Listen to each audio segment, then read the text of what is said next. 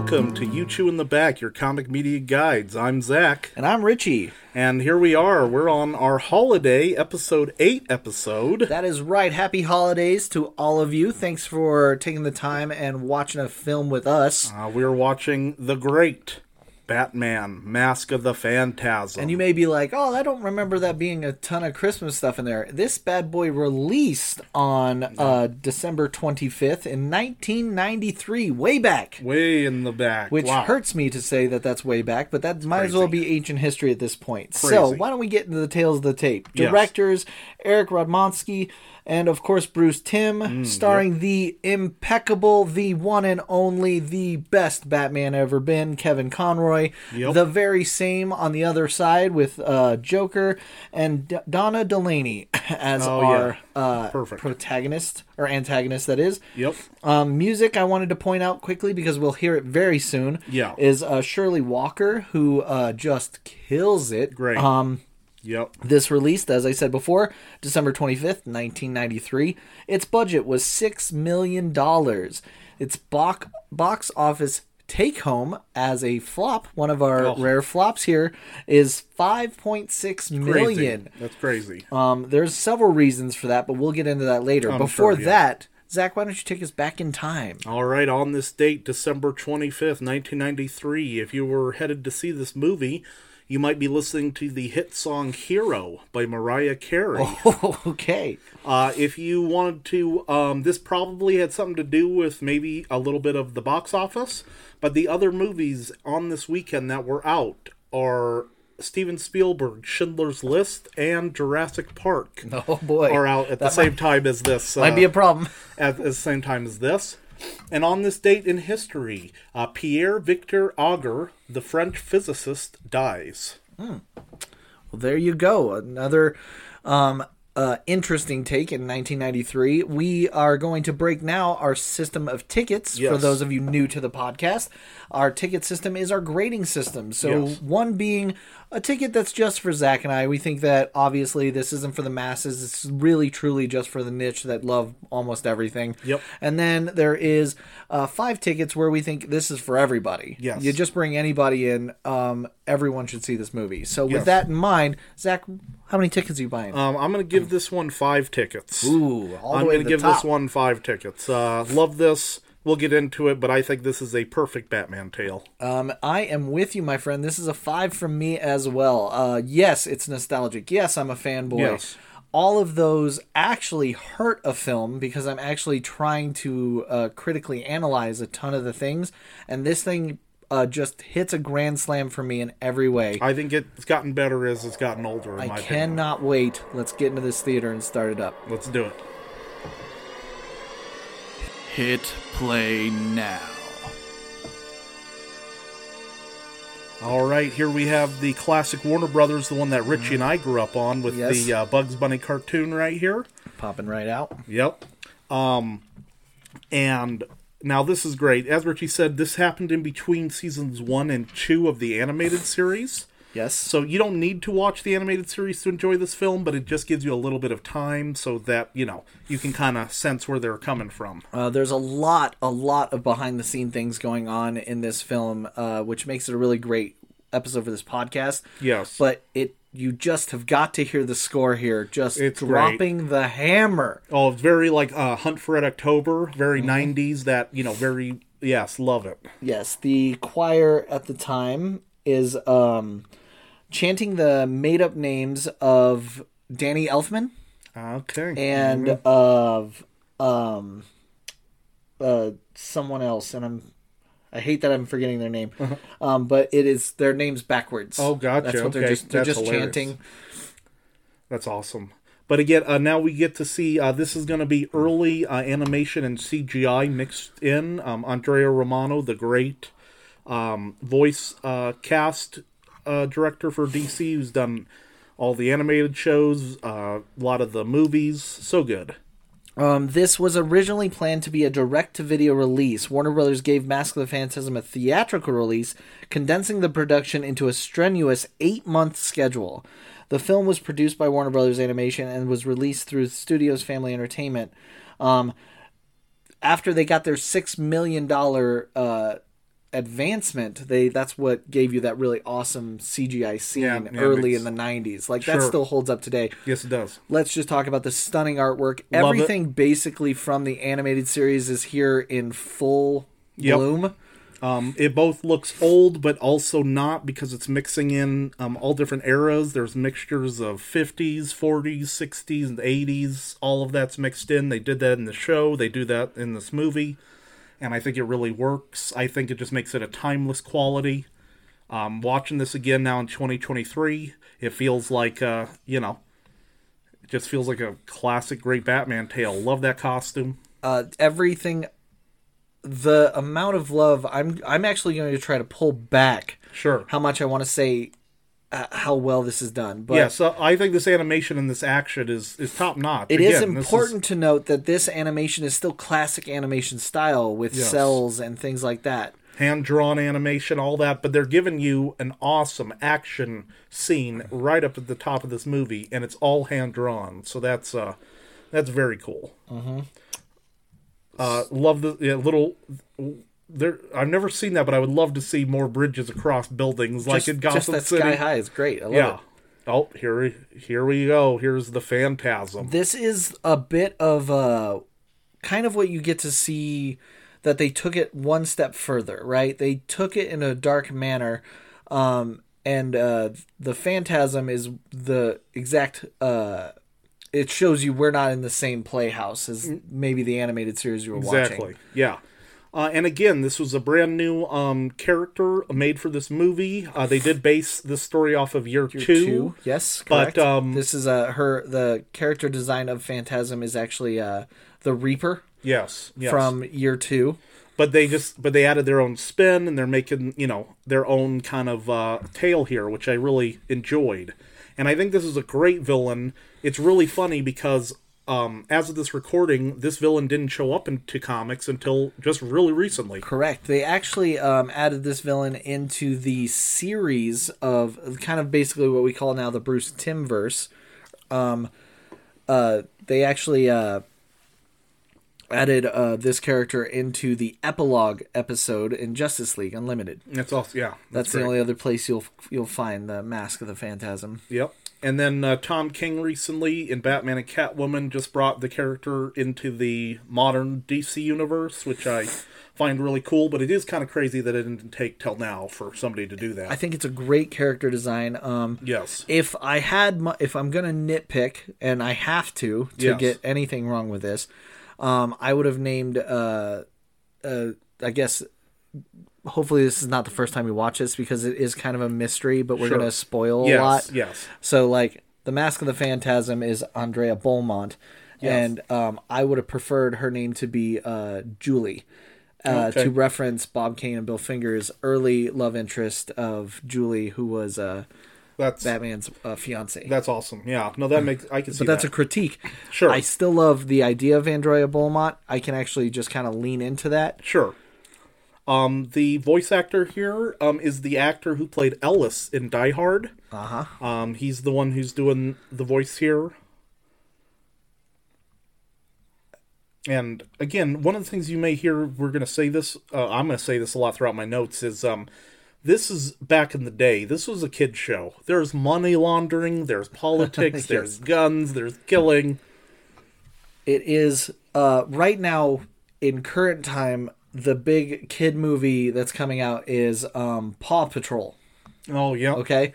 This is very different feel than Paw Patrol. Very much. And I think it's why I'm so jaded as an adult. Yes. Watching this, I was like, yeah, look at this. But Alfred is great in any iteration, but watching this movie just makes me... There was no reason for them to take this seriously, you know? Yes. Dana Delaney, she's... great voice actress, unbelievable in this, beautiful voice. But we're gonna talk about voice acting a lot, and obviously, we've said it before. We'll say it again. All hail Andrea Romano, the voice casting and director of this film and the animated series, and went on to just make about any. If there's a cartoon movie you like from the 90s to even the late 2000s, most likely she was in there. Yeah. And now you're going to talk about voice acting Kevin Conroy. We just got to talk about it. Like, even this scene when I wrote in here, he's just killing it because he has to play Bruce Wayne differently than Batman, and he has to do it with his voice, not with his face. Yes. And, I can't do this already. I thought I was prepared. I've watched this movie 3 times. Just funny. But again, very much into the Bruce Wayne. And I was also watching this thinking about, if you've never seen a Batman story, how would this go down? And I think this is a fantastic primer to Batman. If you've never watched any of the movies, if you've never read any of the comics, if you're an alien from another world and you're like, why do people care about this Batman? I think this is a great place for anybody to start. Mm-hmm. Because everything is here. And you said that they came off of year 2. They actually use year 1 and year 2, which is iconic or ironic because both, actually, because it's actually between the first and second seasons of the animated series, which is 1 and 2. Yes. But again, we're getting some interpersonal relationships here. Bruce, you can shove it up your ass. Yeah, I love that. I was like, ooh, yeah, that's.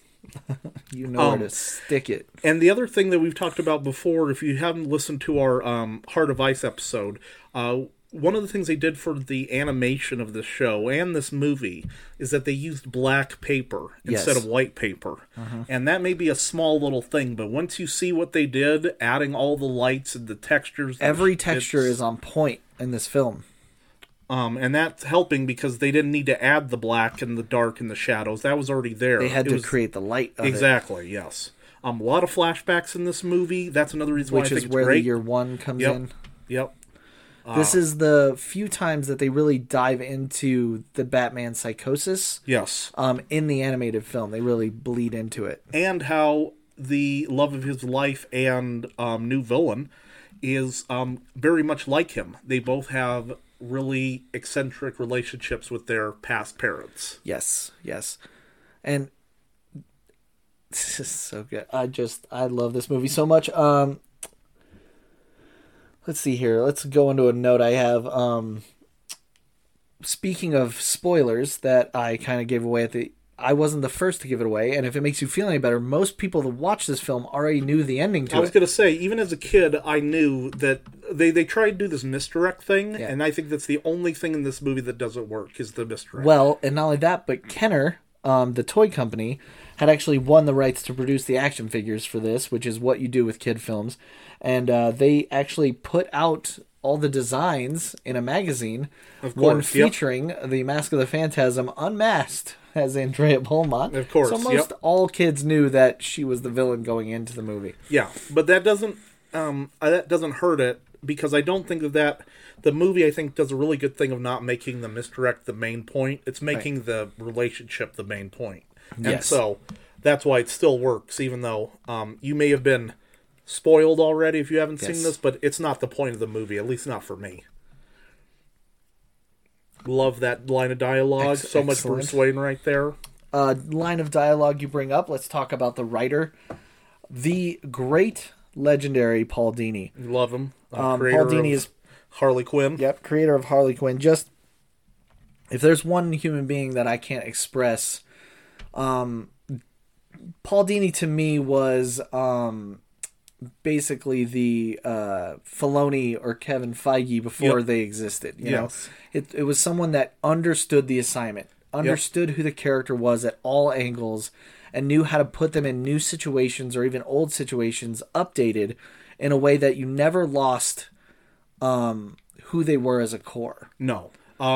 Really great comic book, if you're listening to this, so you want to check out more about Paul Dini, is One Dark Night. One Dark Night will bring up a lot, because it's actually very much a part of this film. He wrote it during this film. Paul had become kind of legendary as a writer. One of the first kind of rock star cartoon writers of all, like, never happened before, but he got a ton of money from Warner Brothers. This was a $6 million film. Yeah. He was living the top of his life, and in the middle of this, he's mugged, actually, at a few places away from his home. Yep, mugged, beaten up, brutally beaten up, and and he has to kind of come back to his life and his terms with why he loves Batman, and it's a great story. That is the story of One Dark Knight. Yeah, it's great. I suggest it to anyone. Absolutely. Especially if you're a fan of the animated series. Yep. You love Paul Dini if you don't know his name. Yes, exactly. Love this. Again, it is part of the Batman mythos, but again, I also feel like Christopher Nolan and those guys watched the animated series. Some of these, having him all in black, helping out the cops, doing all this. There just feels like there's just, there's so many homages to what's come before, and then, since what's come since, some of the movies have given homages to some of these, Bruce Timm stuff. Looking in the past, we get to see a cop Bullock instead of Detective Bullock. Yep. Wonderful. And again, I love just the design of, the uniforms, the everything, the architecture. It feels so timeless, but also so specific. This actually unlocks the DC animated movie Jaunt, which for those that are in the know that though DC may be struggling in their live action films, they were the kings, absolute kings of animated film features. Yeah. And I still think they might be sluggish now, but they have not been dethroned. By anything I've seen recently. No, the most recent one I saw was pretty good. Yeah, so yes. they're still killing it. But yeah, young Batman using hammers, just a black mask, very cool. And also just to get a sense of this character. Again, this is a huge action sequence. This feels like a movie, and you may go, oh, well, what about this? But this is hand-drawn animation, so that's another thing. Everything you are seeing is drawn. Yes, that's basically what they would do is they would draw several panels, and that would flip through, and then they'd send it to a Japanese animation studio where they would use computer graphics and more hand drawings to do transition pieces. Sure. Yep. And that's how we get to this type of animation. Yeah, and it's so good. Yep, good old animation back in the day. 1993. And just imagine sitting there. It's a cold December day. You're sitting there watching this Batman. Come on. That's best Christmas gift ever. I love how this was the 90s and they have to go, what's jujitsu? Yes, that made me laugh. That is good stuff. Sassy Alfred being Sassy Alfred. Yep. And again, going into the origin of Batman, let's talk the shop talk. Well, let's also talk about Kevin Conroy's brilliant voice acting here. Yep. He's got to be younger. He pulls off young. He pulls off not quite the fake Bruce Wayne that he's putting on, and definitely not the Batman, but he's somewhere right in the middle there. Yep. Like when he's normally talking, it's very bassy and bellowy. Yep. Gesundheit. Love, hilarious. But again, this was back in the day, and people, getting all the backstory, and now she knows some moves too, and this is just playing into that relationship that they're building, which I really enjoy. I don't know how you get that much chemistry out of cartoons. Yep, exactly. But it's pulled off here in a brilliant way. Yep. And you can just see the Bruce Timm in the, and it's Alfred good old walking Alfred. out to, take that lemonade back. Be a real bro. Thanks, man. I love this and I know that we said this before to other one. When we read comics, still I still hear some of these voices. It will never not be. This is the voice. Like this of is Batman. the voice is Alfred. This is so yes. Every character in there takes place of the voice. I have yet to. Yep. Awesome transition here to the graveyard. A second ago, we just heard the great late Arlene Sorkin. She had a little voice cameo right there. And now we're going to get into some of the plot here. And this came after, but I also felt like the people who did the resurrection of Jason Todd took from this with the red and the graves and the playfulness and the. You know what I mean? Like, I kind of got that. I totally see that. Just the noir of all of this is... It's wonderful. Exactly. A lot of cartoons would show you their faces, but no, he's not going to show you till he lights that match. Love that. Here it is. Here's some Christmas festivity for you. A little wreath thrown on a grave. And now let's talk about Stacy Keach, the voice of Phantasm. Yes. I love that. I do think it's fun that they got 2 different voice actors to do the character to try and get you to, like you said. A little red herring there. Yep. But this is very atmospheric. Look at the design of this character, man. Like, the Phantasm is so good. And this is a kid's movie, and this person's going to hunt somebody down in a graveyard and murder them. Murder them, yes. So, and that's what we grew up on, everybody. That's right. But again, I think the way that this is done, the classiness, this is the way that it should have been done. And we, this we is make the a good joke stuff. about, she's murdering people, but truly it is a breakdown of all of the Batman character.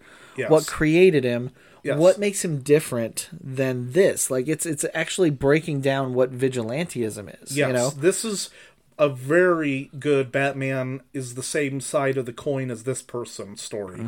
Joker and Two-Face and all the others are aspects, but this is like the literal what would he be like if he didn't have some of the guardrails that he has.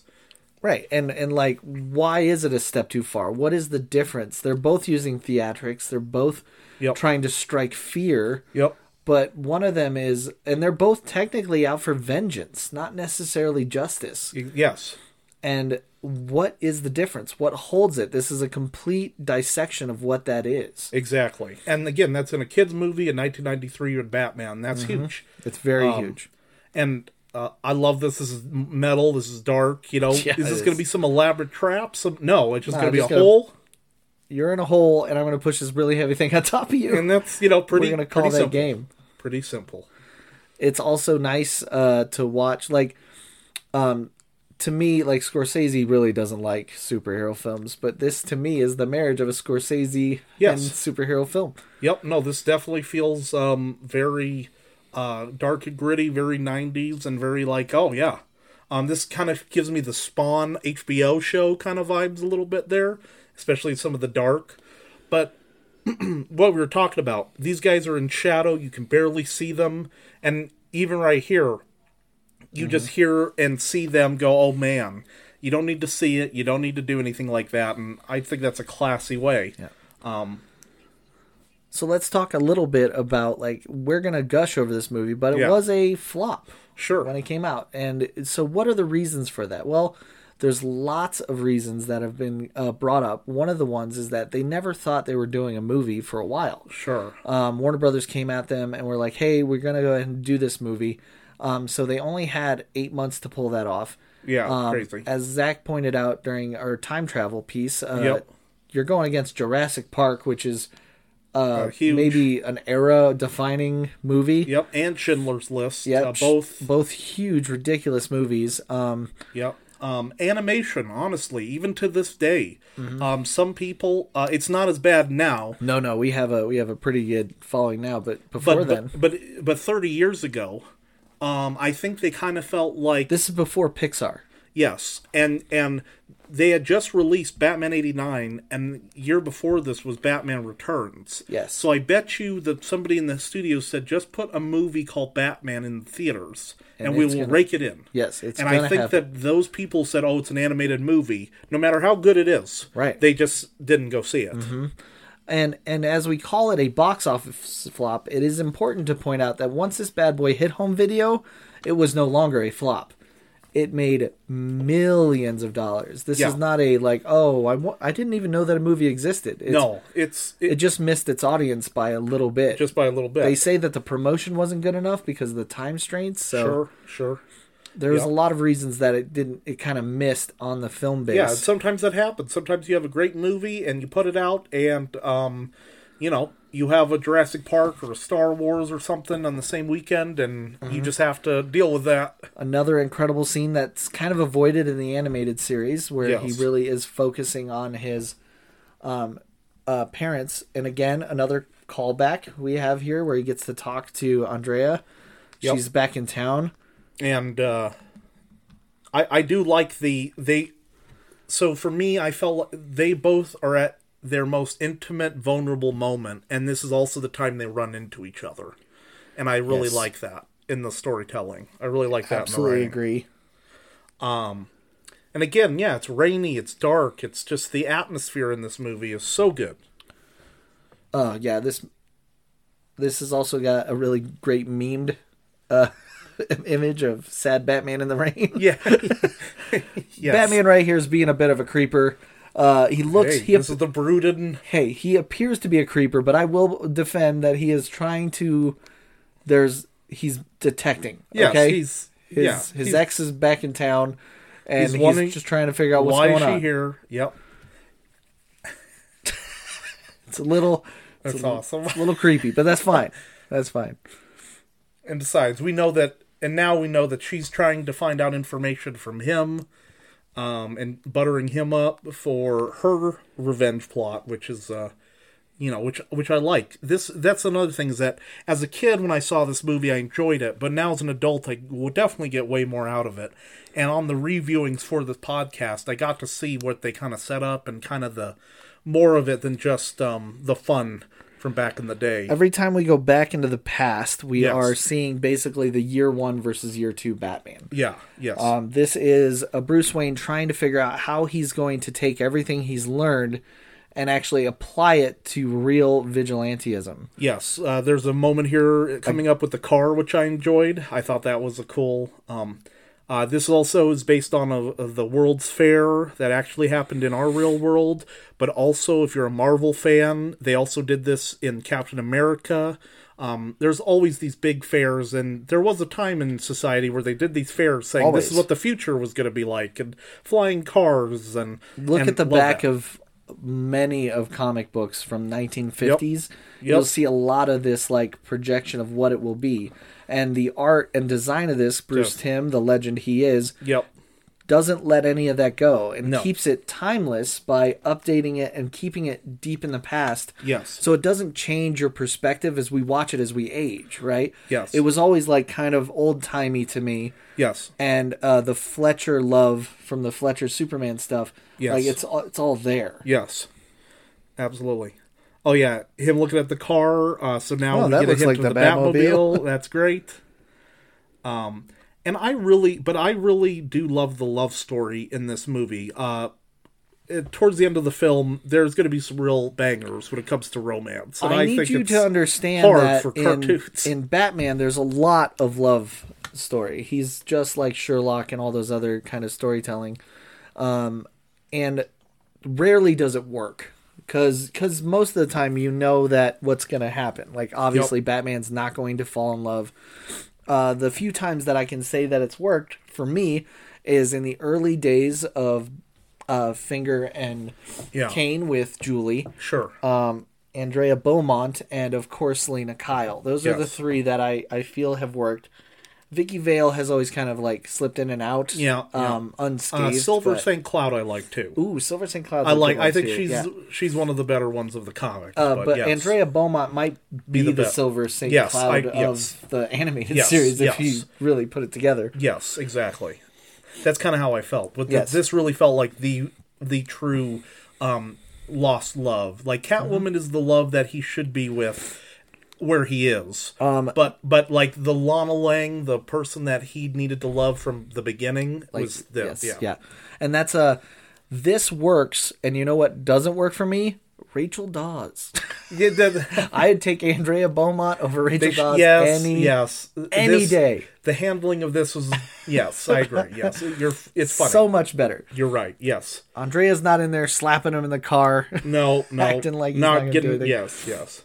Getting recast and all the but and then here we have the great Abe Vigoda. If you're Conan O'Brien fans, if you're the Godfather fans, he's doing the voice acting of this how gangster wonderful here. Is he too? He's wonderful. If you're wondering who that voice is, that's who that Abe is. Vigoda. Yep. And this is also again why I would love to see if this is basically in my head canon. Scorsese doing Batman. Sure. Because it's littered with mobs. Yep. It's littered with turns and twists, and then the epic finale of it feels just like Scorsese-esque. I love this scene. I'm like, why does this man just have all of his stuff on a table?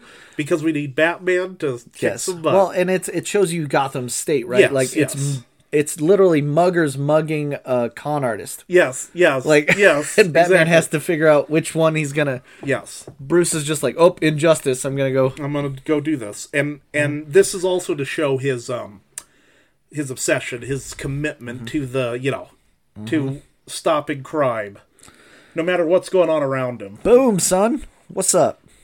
Awesome. Yep. The impressiveness of which he takes out this dude on a motorcycle, always. I'm like, dang. It also makes me hurt every time watching this, because he just takes one right to the... In real life, this guy would be... That would hurt so bad. He would probably have to go to the hospital, but it's okay. He did special rib training exercises in Tibet. That's my headcanon, so he's fine. But this is a great... Look at this. Boosh! That is an awesome... Come on. Great act. Oh. That is how you do action right there. That's... That guy later saw like some news article or something about Bruce Wayne and went, is that the dude that punched me in the face? Yep. Oh. See, distracted by love. That's right. And then landing on that metal. But I do really enjoy it, because this goes into his obsession. And you could also just tell that he's going to keep those guys in his mind for next time. And it's important to notice, like, he's still failing, and he doesn't know why. He has the skills. Yes. Yep. And again, in the way of my mission. Kevin Conroy is so good, because he plays Bruce Wayne in so, like, annoying... He doesn't want to be Space Ghost. Which I love, yes. Yep, this is a scene. This is a harkening back to "I Shall Become a Bat" from the very first. We are back into year one. Yep, and again, the struggle of like, just the voice. The voice is killing me. I can't. No, exactly. Yeah. So now he's going back to like his younger self. He's talking to Alfred. And again, this is a kid's movie, but we are getting the Alfred and Batman talking about why they should or should not be doing this vigilante thing way before Batman Begins, where people were saying that was new, and this was. And Alfred wants him to lean into love. Yep. Which is one of my favorite aspects. So good. Love the. Love this scene. Pleading. This is one of my favorite scenes, because of all time, how many times do you see Batman upset that he's happy? He's begging for them to let him go, because he's a psycho, and that's great. Yeah, and and like even the music and the way it's shot is like you could feel they're like. It's just an albatross around his neck, and that's just... Right now, Ram V is writing a comic book in Detective Comics where he's being kind of infected by Barbados, which is an all-consuming demon that pushes and drives him forward into the mission. And this is that same feel. Like, he wants humanity. The softness of his voice right there in that delivery. All right here. Maybe they sent me. Oh, yeah. Like, I was like, wow. Like, that... There's nothing better. You will not find anything better in any Batman movie. Like, that is good for some romance movies. Like, there are some romance movies where everyone's like, isn't that more romantic? And I'm like, not as much as when she's like, maybe they sent me. And you're like, wow. That's... there's Sad Batman. Sad Batman, yep. But classic. Sitting there with his gargoyles in the rain. Now he's gone. But again, classic. This is just... Well, in a way, it's a bit heartbreaking there, because you know where Bruce Wayne ends up. Yes, you do. Yes.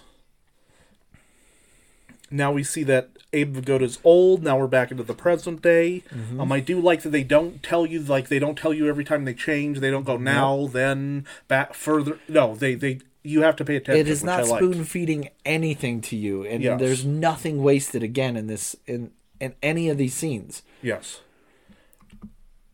And then, the gangsters figuring, talking about what's going on.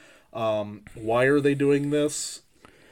We talked about it being kind of a flop in the box office, but it's important to note a few of the things that it achieved in recognition. One of the things I really dug up when I was researching this, is the great Michael Uslan. Michael Uslan owns the rights to cinematic Batman. Yep. You actually cannot make a film without his green light. You can't put Batman in a film without Michael Uslan's saying that's okay. Because he bought it like in the 80s when nobody wanted it. He had watched Batman 66, and he was so distraught and worried about the future of Batman that he went up and bought the rights when they were available. When no one wanted to touch him, he just went, I'm going to buy it all.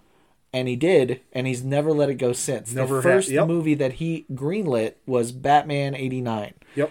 And since then... And if you look at the Batman that just came out, his name is Still. That is correct. He is the only person. He still has it all. And I don't think he'll let it go ever. So nope. And I think even his kids are now part of it. They said they're going to... They're going to be carrying on the cinematic legacy of Batman for a very, very long time. So when people go, oh, are we worried about Batman in movies or television? I'm not. I'm not, no. But this is what he said about this film. Okay, yeah. Mask of the Phantasm is possibly the best Batman movie ever made. Right. It certainly has the best story. The movie will always stand up against time, and it's a testament to the quality of the show that Bruce Timm launched in 1992. I can kind of agree with that. I mean, that's the guy who greenlights Batman movies. Yep. And that's one of the things that when you brought this up, I was excited to do this because I'm a fan of this show and this series and all that. But watching this again now and rewatching it, I was just taken back by how much I liked it even more than I remembered as a kid, because I think some things have aged even better. I watch this movie once a year, and I actually watch it on Valentine's Day. Oh, because I consider it a love movie. Sure, it is very much. And I think it's a great one, and I found me an excellent partner who loves it just as much, and we love watching this. This would be a great Valentine's movie or a great holiday movie. I think we're killing it. Yeah, killing two birds with one stone here. Yes, but it is. I love, and even do an awkward Bruce Wayne. Kevin Conn has to do awkward. Excited, lovable Bruce Wayne. But this is Bruce Wayne with no burden. He's letting go. Yep. Until the Omen comes, and then and then we know that he can't be happy too long. Yes. But see the bats show up right here. Love that. How well written is that? It's so. And when people are like, Christopher Nolan did the Batman, him finding bats. Sure, he did, but like. They already did that a long time ago. This was already done. And then, now we're getting back into the, some of their relationship. This is also the brilliance of the people that were put behind the movie, okay? So, we have a new character here who's going to be our antagonist. But Batman's rogue gallery is so impressive. Like, how are you going to leave anyone out, right? Yep. In fact, this, for those that may not know... This was not supposed to be the movie. The movie, the very first scripts of the movie were actually trials in the animated series. So it was going to be kind of held in kangaroo court. Sure. And he was going to go against his entire rogue gallery. And why is Batman, should he exist, right? Yes. The problem was to the producers... They were like, that's a lot of Batman just kind of sitting around, not doing anything at all, just kind of getting berated. Yeah. So they ended up turning that into a episode in the animated series, and they went with this story instead, with a whole new character. But we later find out, like, we're not gonna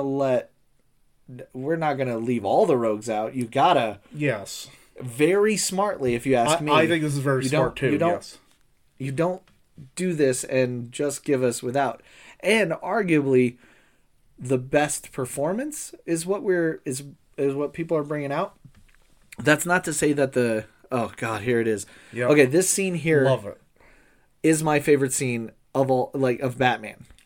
And it has to do with Alfred's reaction to the demon that comes from. Yep. This is the score. Oh. And him in darkness. Reasons, yes. The turnaround. Oh, so good. Oh, look at that. Look at that. And the music. Oh.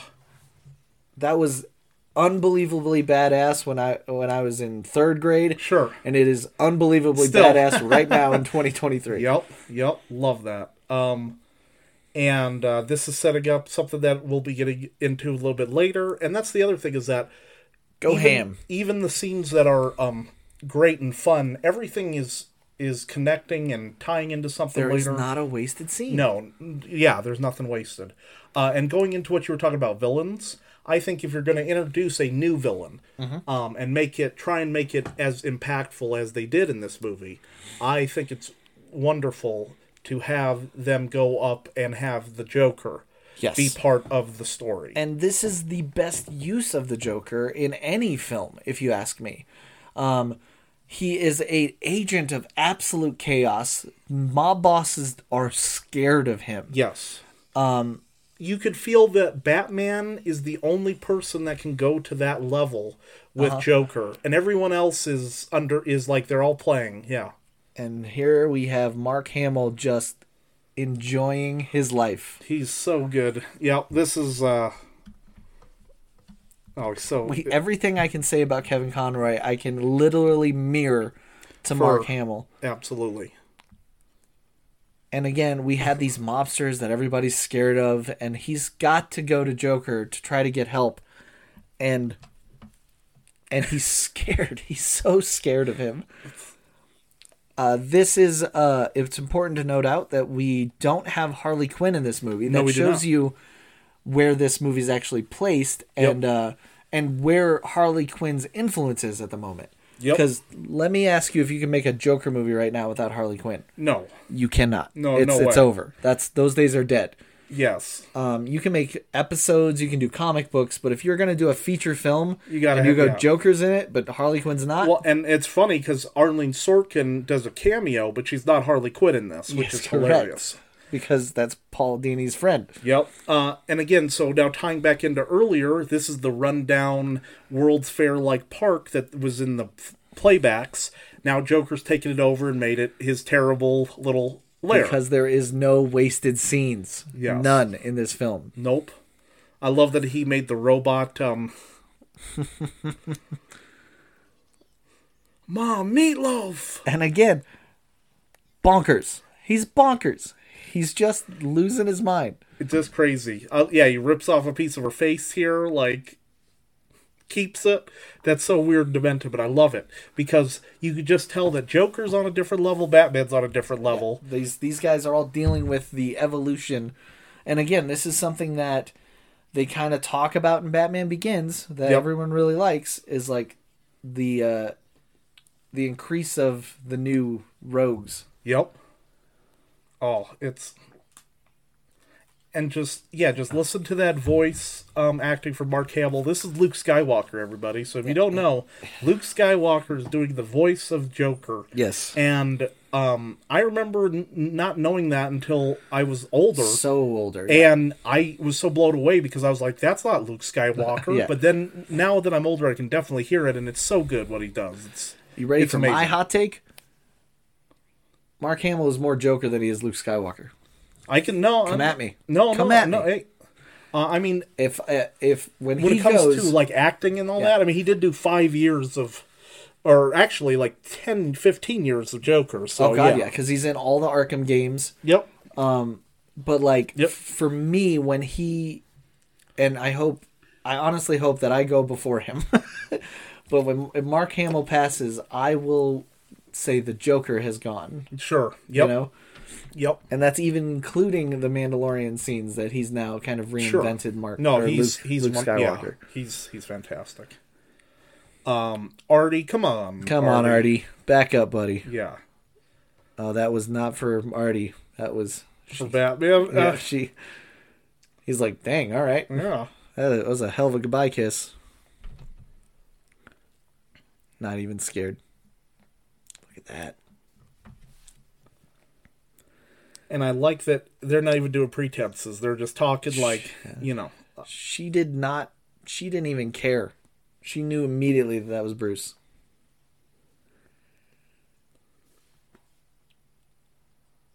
Yeah, and his Batman voice is different than... it's so good. Oh, yeah. Creep. Yep.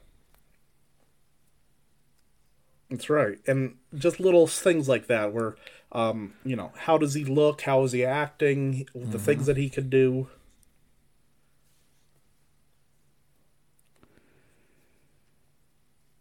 Such a freaking burn. That is a burn. Ooh, that's a burn. I was like, oh. But again, the people who know us most can shove those daggers right there. But look at how we were talking about earlier, where you're like, oh, it's so loving and so, and then they also get visceral with each other, and you feel it. Yep. The chemistry here is ridiculous. Very much so. Very much cartoon. So. Yep. Now we're going to be getting into, just like, look at this the atmosphere, the shadows. It's not just cartoon showing you the bright, flashy lights. It's all, him breaking into the house here, just the Phantasm. Very cool. And I definitely I will say that this costume I like more than the Reaper from the comic. I think this is definitely, 1,000,000%, yes. Yeah. I like how he calls himself the Angel of Death. This back is in the day, Joker. So Joker. Listen to his voice, like, when he starts cackling. Yep. He's like, yeah. It's so good. It's so good. And he's met... and this is a kid's cartoon, but it's messed up because he's literally going to try and kill the Phantasm. And I love that this is a real Batman story. It's not dumbed down for kids. This is a Batman story for anybody.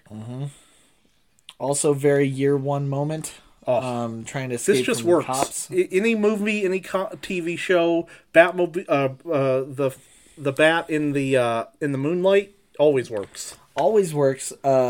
It's cool to look at the theatrics that Phantasm's using here to try to get away. Just in general, the concept of Gotham.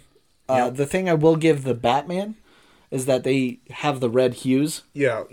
That I like. Yes, and that felt the closest. Yes. And now I like that. Yeah. And this villain fight, it's pretty quick because they find out who they are, and I love that. He's like, no, hey, I do that. No, that's my move. Oh, snap. I love this guy's trying to break into the... Unga bunga? But again, even this police captain is a great, Excellent shot. He's what is it? He's jumping off rooftops, isn't that? Well, this is a very year one aspect of him trying to get away from police. Yep. Doing everything he can. Also, they did it in Batman Begins. Yep. But this is all from Frank Miller's year one. Oh, yeah. And again, guys, if you have not read Frank Miller's year one with David Mazzucchelli, huge on this. You'll catch a lot of movie influences from that story. Yes. And the other one I also say, even though it's not connected to the story, but I think since Batman Long Halloween's come out, so much has been taken from that. Even if the story's different, but there's looks and things. Everything, yeah. I actually credit Long Halloween for the most influences of Batman movies. Yes. They're never the same story. No. But they use all of the elements all the time. Yes. That was all Jeff Loeb. Something is taken from that all the time for a Batman story. So, but yes, love this. Now we see Bullock, good old Harvey Bullock. I did like that they tried in the Nolan movies to kind of do a Bullock character, even though we didn't get a full Bullock character. I hope someday we do get more of the Renee Montoya. Just in general, there's a huge, I guess, void of like entertainment with the cops of Gotham City. Like, I'll bring up Gotham as a show that I really wanted to be GCPD. Sure. Yep. It didn't end up being that, but I still think that there's a world out there where if people want to make money, Warner Brothers or whoever's going to be the new daddy of Warner Brothers, if you want to just make an instant income, NYPD Blue with Gotham. Yep. It's all you got. Yep. Batman doesn't even have to be in it. He can be like just this weird barely like in it. Yep. mythos. Yep. That Batman did something, but like if you get all the rogues doing nasty things and the Gotham trying to recover all the chaos that is Batman and his rogues, so good. Fantastic. And there's enough mobsters in Gotham that, and if you really want to build it up, you start from year one and build into and end the season with like Batman in full blown. Yep. Love that he tricked them using his cowl. Yep.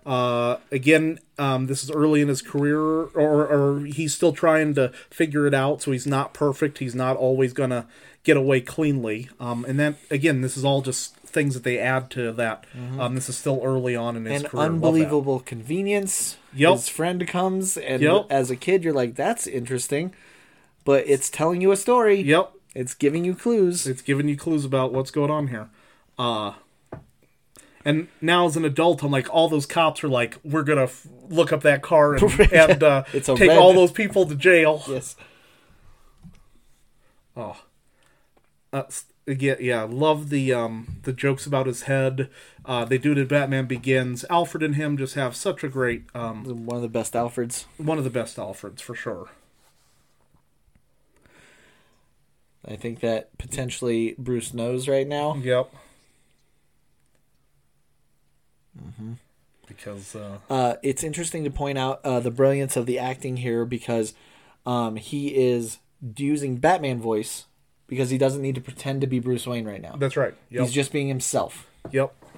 And this is the real reveal in my head. Yes, I agree. This was a cool... Yes. Yeah.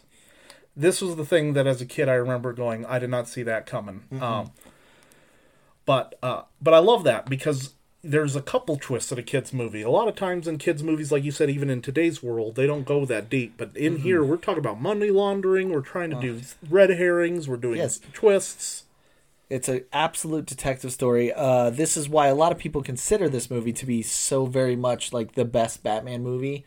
Because it gives you all elements of the character. It gives you everything, yes. Absolutely everything. He's trying to detect what is going on. Yep. It's a damsel in distress, which turns out not to be.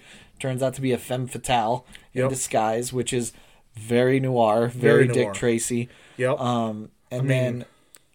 Like this right here, a guy begging for his life and to give money, like that's... Ooh, that's pretty brutal. Jeez, Abe. Yeah. But love the... and this is what happens in comics and in life. You know, different choices, different things happen.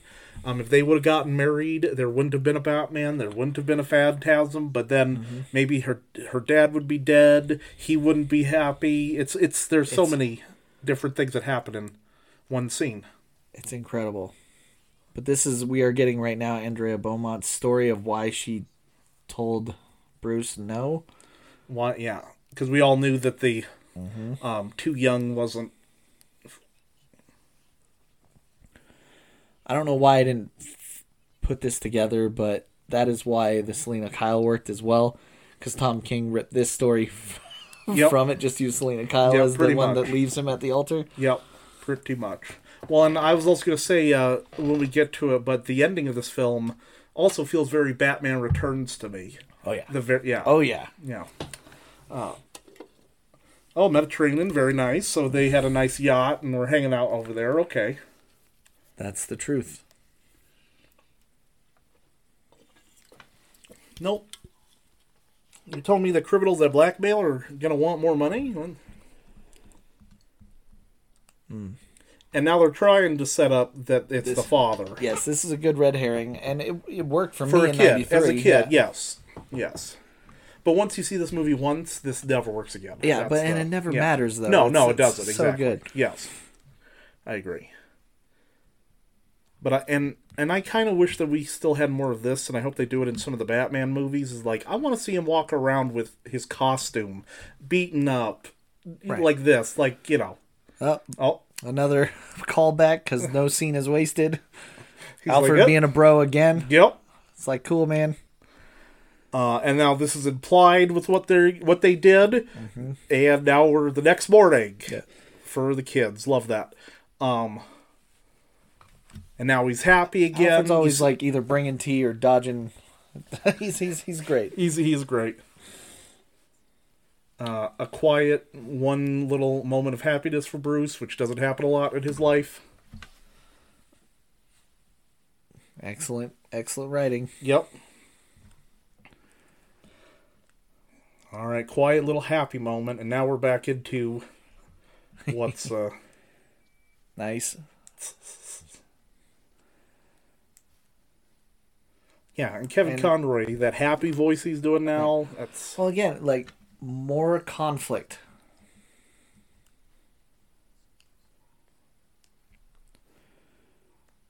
Shut up, Alfred. Yeah, he's like, oh. Can I have one moment? Jeez. Yeah, like, give me a minute, man. So fast. Yep, and we're going to get to... Now, what you said earlier, I love that because this movie, when you're watching it, you feel like Bruce is constantly thinking. Yes. So even like right now, he's thinking about his relationship and everything, but you can tell that he's trying to put it all together, and then this reveal happens, and it feels very Batman. It's part of him. He knows something's missing, and he doesn't understand the connection. And what a wonderful connection it is. It's like, okay, let's see. Wait a minute. Yep. Oh, yeah. And then that's so great. That laugh is so great. And now we know that the Joker is more than just tied into this as a Batman villain. He was part of the earlier crew. Which, some people have problems with talking about the Joker's origin at all. I think it's fine if you do little hints like they do here and in like other movies. Yep. But again, more fear. Let's talk about how brilliant this might be. The best Joker of all time. Yes, because Mark Hamill just gets this, like, he's funny, he's fun, he's horrible, he's psychotic, he's a killer, he could change at a dime. Like, he gets that. Sometimes they go too dark or too silly or whatever, but he's always, like, at any minute. I'll compare it. Heath Ledger, his Joker's brilliant. Yes. One of, if not the best, arguably. But that's like a real-world Joker. It is, and it's not very three-dimensional like the comic book character is, Yes. And that's not to fault anyone. It's just Joker's a difficult character that can take on many iterations. Yes. Even the Jared Leto one has a place in Joker's mythos. Yep. But if we're going to talk all around, overall, he just kills it with all of it. Like, you just feel there's a part where you want to watch him. It's fun to watch him, but you hate watching him. But it's so good.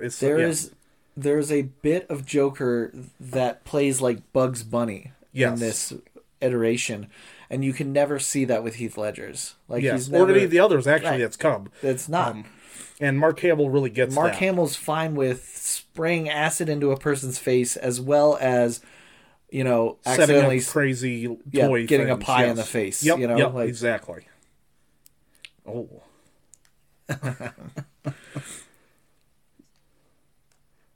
Excellently drawn. That's so good. Yep, and even like the phones are weird. There's it's like an old school but new school phone. Like, they just made it timeless and old school at the same time. That was Bruce Timm's original direction, and he's always wanted that. It really does work because it doesn't feel.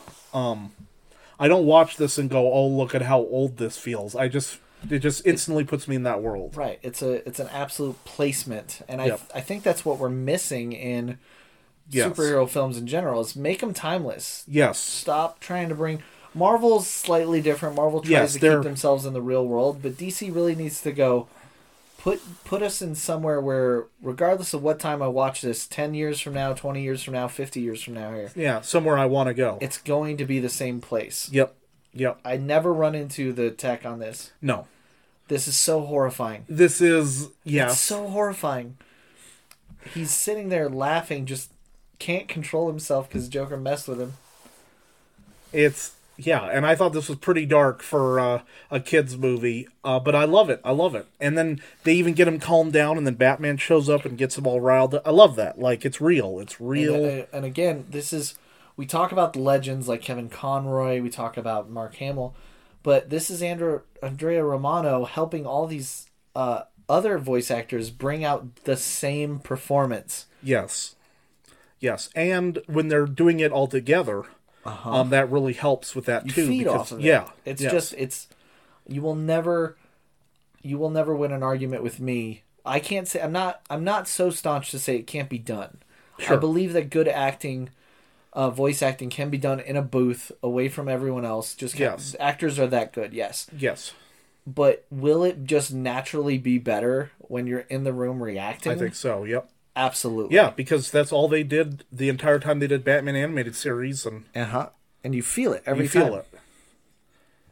Okay, this interrogation feels like an interrogation because they're reacting off of each other, not off of the screen. Yes, exactly. Excellent voice acting. It's so good. To the touch. But also, like you said, really, like, we've seen the Joker toxins in comics and in animation, but, like, seeing this slow, trying not to fight, like, it's really messed up, yeah. Mm-hmm. Sold them to the mob. Love that.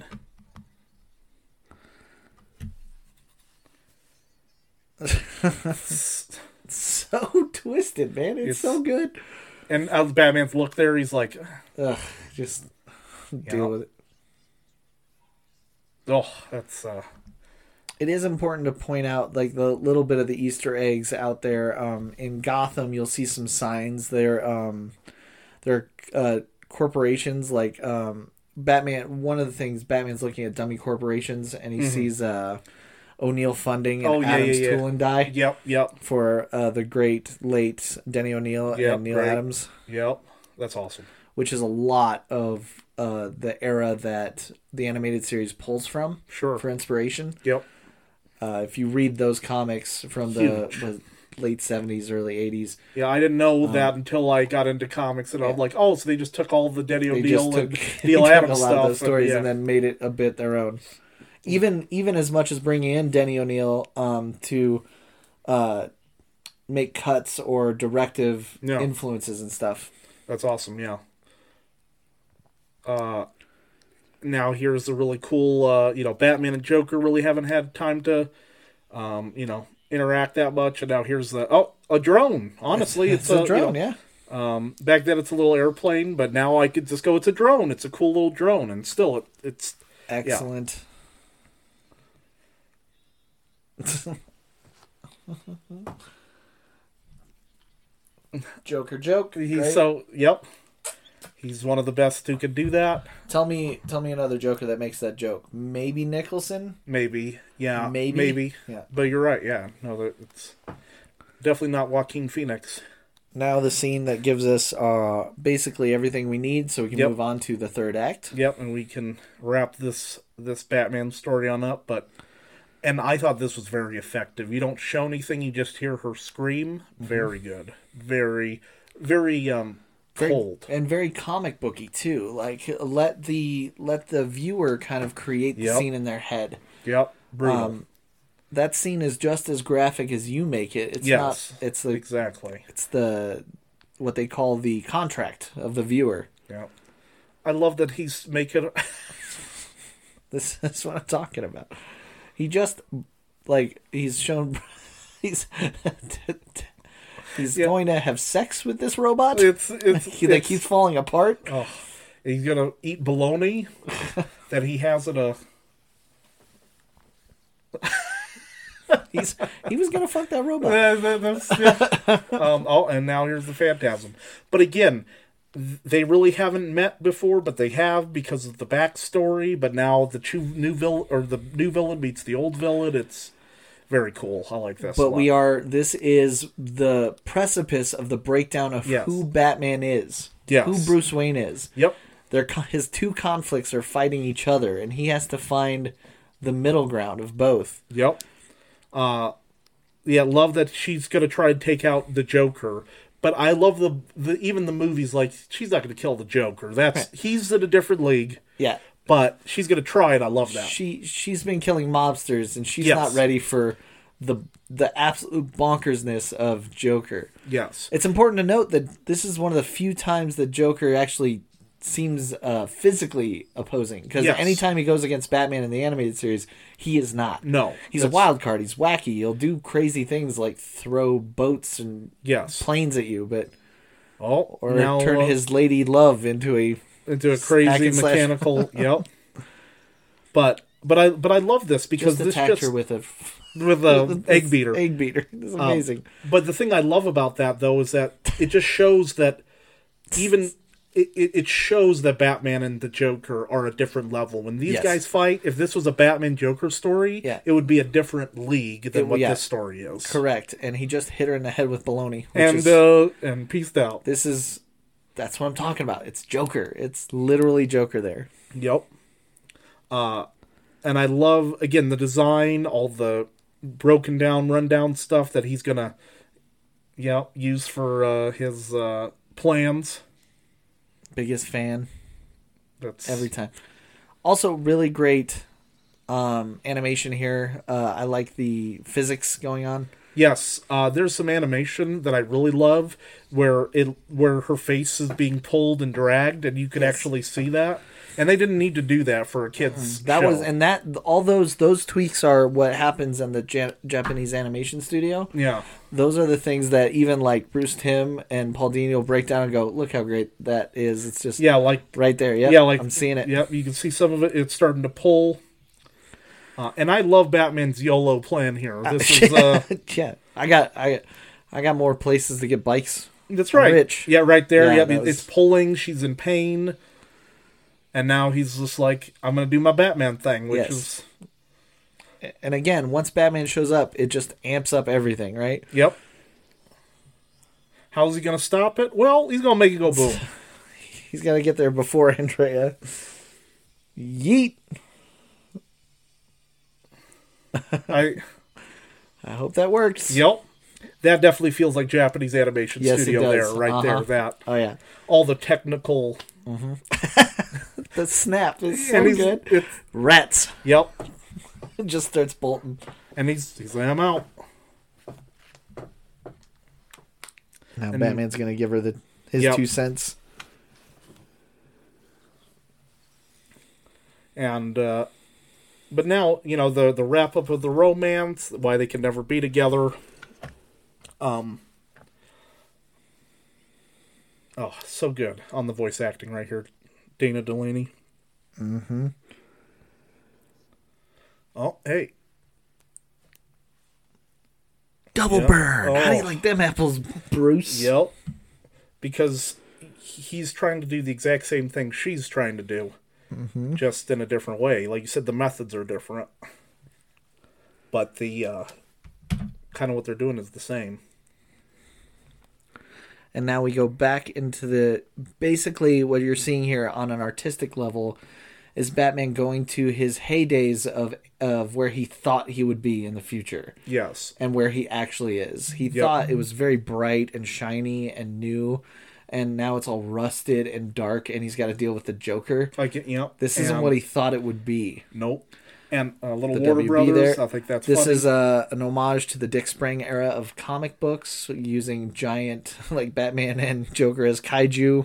Which is hilarious. And I love, that's... He's wearing a helmet of a building. It's so amazing. It works. It's so good. He turns it on.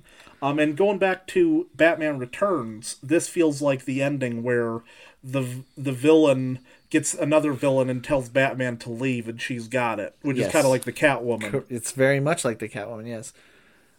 It's almost like they took that and did better. The tooth loss and the consistency with that tooth loss is, for kids that don't understand animation, that's impressive. It is, yes. Watch any Ninja Turtles in the early days. Their freaking bandanas will move everywhere. Yep. The different voice actors aren't saying the right things in the wrong spots. Yep. And this is First time we catch some blood. Yep. Just the blood in general kind of messed with me when I was a kid. I was like, oh snap! They actually get a little bit of blood. But again, and this Joker's having fun. This Joker is theatrical and just as over the top and kind of Mm-hmm. Wiring everything to blow, very classic villain, trope.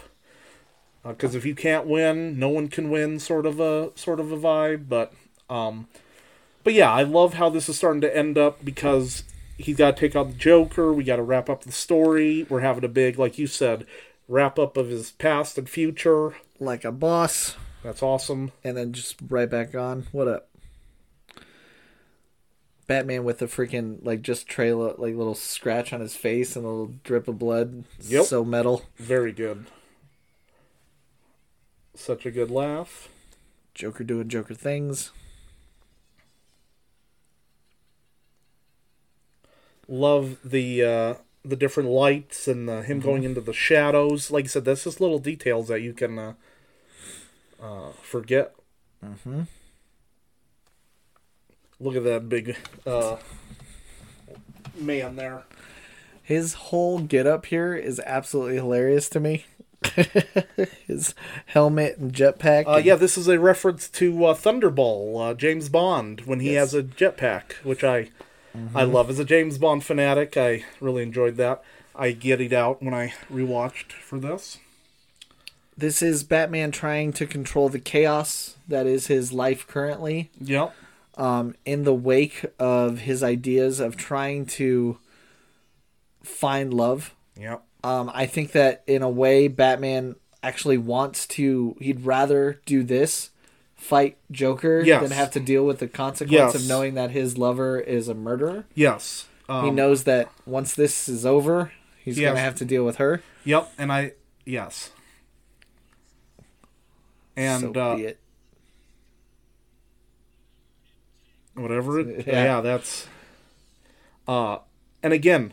That's awesome that this Batman is so brutal, such a Batman. Love that. And now we're going to be getting into our wrap-up here, the ending of the film. We got the Joker, we got Batman. They're not going anywhere. We just heard that there's going to be rigged to blow. Mm-hmm. And now... Oh, who's going to come and help save the day? This is... one of the most brilliant scenes ever. And it's very, very Batman. Yes. Very, very Joker. Everybody lands their execution in this one. To including the giant laugh and like the explosions everywhere. Yep. Just ready to go. Meatloaf's done. Meatloaf's done. Right there. Boom. Boom. And... Just absolute chaos. The future is now dead. Yep. Or what he thought his future was going to be. What he thought the future would be if you're following along. Just like this big amusement park, which is great. Mm-hmm. Yeah. Yeah, and the explosion, like, come on, this is... Right here. That is so Joker. He loves it. He's like, cool, let's do this. Yeah. And then she disappears. And again, I wish we had gotten more Phantasm over the years. Like, this is such a character that I really wish they had, there should be 2 other movies that this make a trilogy, Just a trilogy of, yeah. And that we never got the next 2, you know what I mean? Yeah, it's weird because, like, part of me wants that badly. The other part of me there's this beauty in it being so vague that we've created our timeline, right? Yeah. Tom King's bringing her up in Batcat helped a little bit, give us a little closure. Yes. What I love about that is it created a permanence of her actually being in canon. Yes. Which I really wanted. Yes, I wanted that for a very, very long time. Yes. Here, I love this, him sitting in the costume brooding. And this is a great Batman Alfred. Again, everyone just landing on their character where they need to be. Yeah, and this is the what was this movie about? What this is the moral of the story here. Well, when people ask, like, why don't you kill? Why don't you kill? Yep. Andrea is your reason why you don't kill. Yep. And he has to live with this. And again, this is so romantic. It's like, so good. Like, come on. And he goes, okay, so he sees something in the cave and he runs to it. What is it?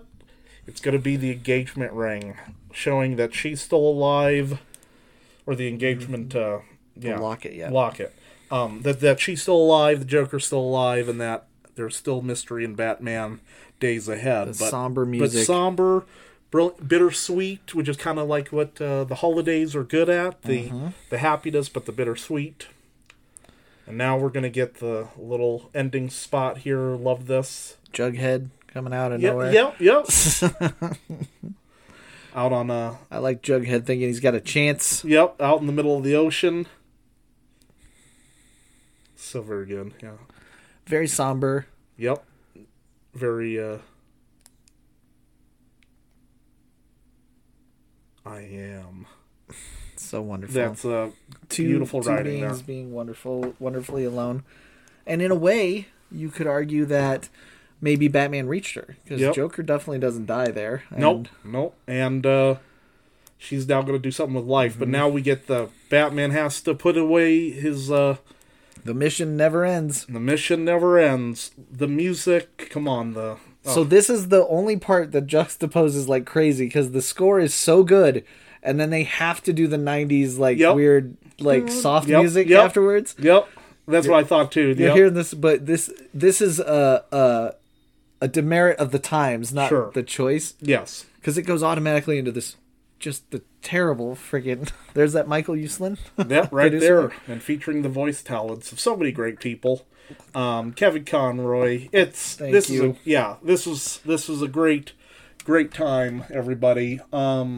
Well, we hope you've enjoyed your holiday edition. This is we wanted to do something a little different. We were trying to figure out a comic movie that had those holiday fall vibes. We're going to try to do that. We're going to try to hold on to holiday movies, theme movies to kind of celebrate so you can watch a...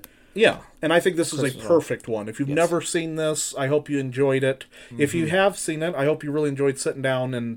just rewatching it. It's so good. Yep. Another thing to put out is that this is our final one of the year. Yes, it is.